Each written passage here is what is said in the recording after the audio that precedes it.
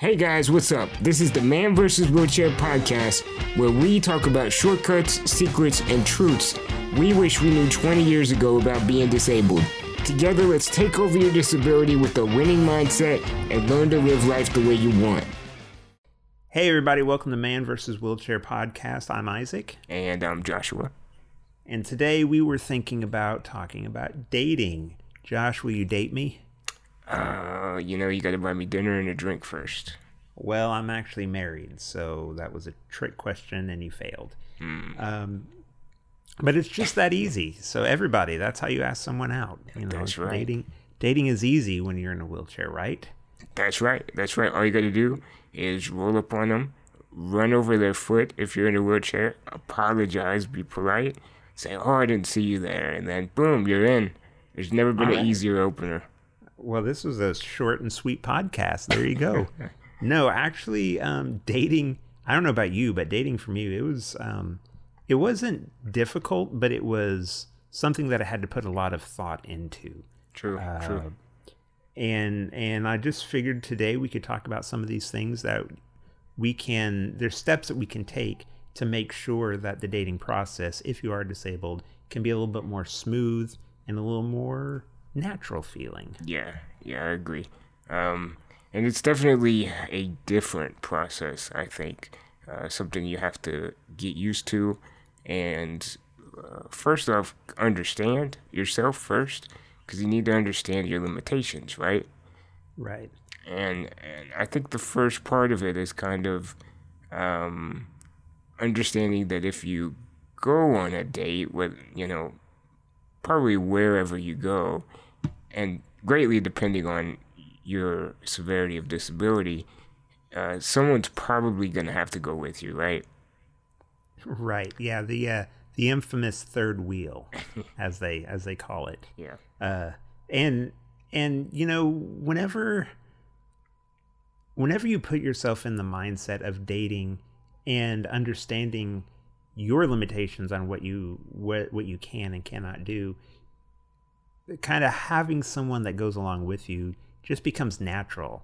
And it's natural when you're out going to the mall or you're going shopping or just having fun in general. But whenever that person needs to be there, whenever it's at a more intimate moment like dating, or a situation, I'll say an intimate situation like dating, you really have to understand that this is going to be a little bit awkward at first. But if you push through, and if the person that you're with, that you've asked out to go on a date, or if they asked you to go out with a date, if they push through as well, you'll find that the next time it might be a little bit easier, and even potentially they might not even have to go the next time. Yeah. The person that you're dating could take over that role, and then it could just be the two of you. Yeah, and it's not necessarily even a bad thing that you could need help, right? So I think you need help opening doors, okay, whatever. That's easy, and it's probably better for like the second date or whatever if someone doesn't go with you. You start off with small steps. You start off asking, for small things first. So that way somebody can get used to the differences of being with someone that they potentially will have to take care of, right? Right. Well, I know something for me, and I kind of get stuck in a rut, if I can call it that. Whenever I was dating my wife, who, now is my wife, whenever I was at my house, I was living with my parents, and whenever she would come over to hang out, I would never ask her to do anything. Mm-hmm. If I needed a drink or I needed my leg crossed over or something, I would go find someone else to ask. Yeah. And I don't know if it was embarrassment, but I'm not exactly sure what it was, but I always went to another option. And whenever you're dealing with this situation, if you can get over that hurdle faster, then you can be able to go out with someone and just be the two of you. And I know that that was very difficult for me to do. And now, even still, I work. When I'm at work, I tend to not ask people for things. I'll just do without on certain things because I don't like asking people for help. Yeah. If I had somebody there with me, it would be easier. So it can be more comfortable if someone does go along with you for that first date. So that way you can just go ahead and ask the person that's with you, and you don't have to deal with that uncomfortableness. And then through the night, maybe ask the person that you are dating, hey, would you mind doing that, just to kind of loosen things up and to break the ice. True. Yeah. I don't know if you're familiar with, like, I don't know exactly what it's called, but it's something like the law of compliance, right? So I think that this is a huge deal for people that are disabled to understand. When you start asking people for things, which you're going to have to do, it's better to start asking for small things. And the more you build up on those small things to the bigger things, the easier and more comfortable it is for whoever it is you're asking to say yes, right? So it's kind of, it's in a way easing into things, which you pretty much have to do anytime you're dating. You have to take it slow, and you probably have to be more conscious whenever you're disabled and dating, because you have to realize, you have to think for both of you. And I know I'm not real sure if I was good at that whenever I started dating my girlfriend, and I'm probably not that good at it right now. But there are definitely some times when you have to be able to read their body language and see and kind of gauge their comfort zone. And you know what, I'll be honest, sometimes you just have to do without, Right. And I mean, you got to be okay with that, because it's asking a lot sometimes, especially. I remember. Yeah. I'm sorry. I was gonna say, I remember one time I was hanging out with my at the time girlfriend, but my wife. Yeah. And it was me and her two sisters, and we were at the mall, and I was needing to get into the car. I have a wheelchair that folds up, and I was needing to get into the car, and none of the three of them could lift me, even though I at the time I only weighed like 100 pounds, but they were super, super embarrassed for whatever reason, or not embarrassed, but they couldn't, they didn't want to drop me. They were afraid of hurting me. Yeah. Well, a friend of theirs walked by, and they were like, hey, can you lift Isaac into the car? And she was like, no, I don't want to do that. I'm uncomfortable with that, Yeah. And so, and that was one of those things, it's like I should have paid attention, even to that, that, I shouldn't be out if these people can't lift me to begin with. I don't even know how I think I went with someone else, and they decided, we met up and then went somewhere. But, like what you talked about, that's something that we need to be conscious of. And I think going along with that, are you comfortable being you in public? I have to get lifted all the time whenever I can drive, but when I'm not driving, if I'm in someone else's car, I have to be lifted in and out in public. My pants fall down all the time. Yeah. I have all kinds of hilarious stories about being depantsed in public, but I'm comfortable with that. It's who I am, and it's not something that is going to keep me away.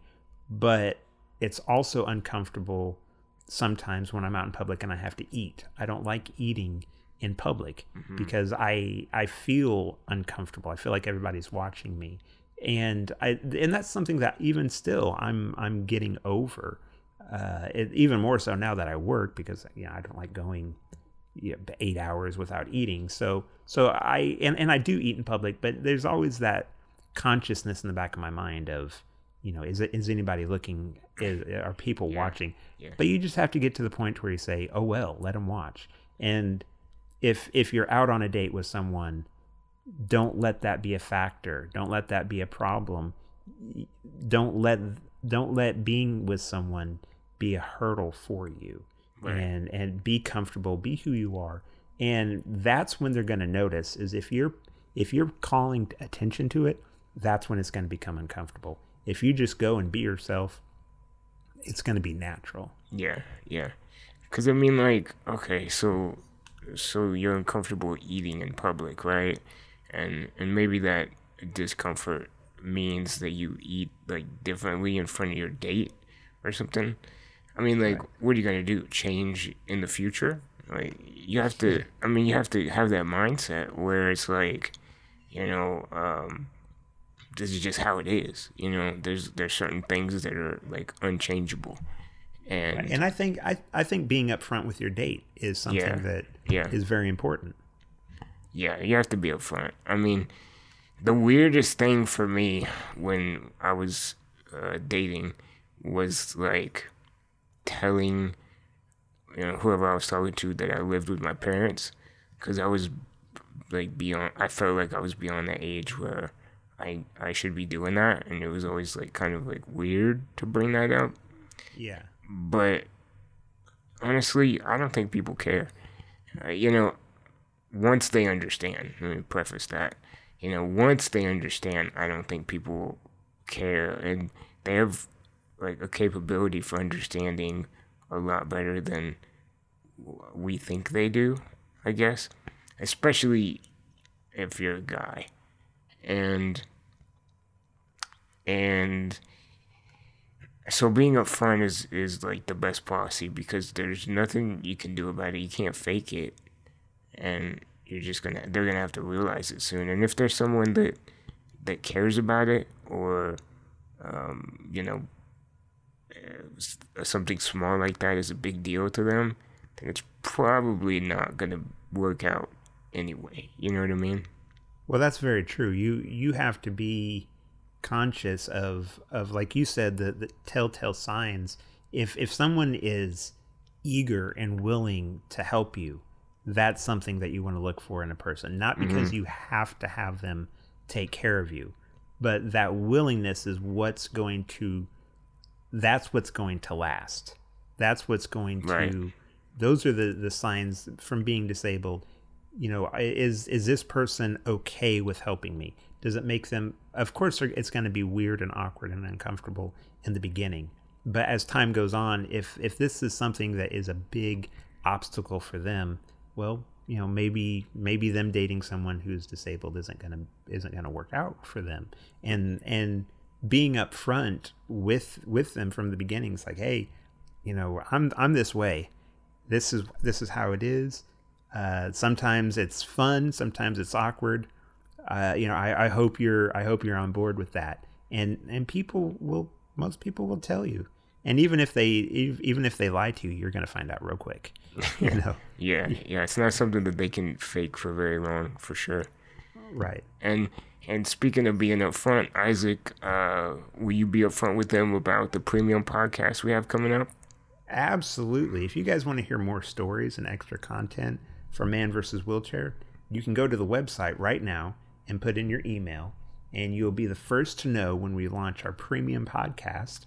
Not to mention, you'll get access to emails that we send out covering extra topics that we don't talk about in our blog posts. So make sure you guys go over there and head up and do all that. Yep, we'll see you guys in the club, and we'll see you next episode. Later, guys. Thanks for listening to the Man vs. Wheelchair podcast. If you guys got this far, that's amazing, and I hope you got some value, and I want you to do one more thing for me. Go to manversuswheelchair.com and sign up to join the club. That's where we're going to give you exclusive content and more tips on how to level up in life. So go to that right now. Thanks for listening, and don't forget to hit that follow button.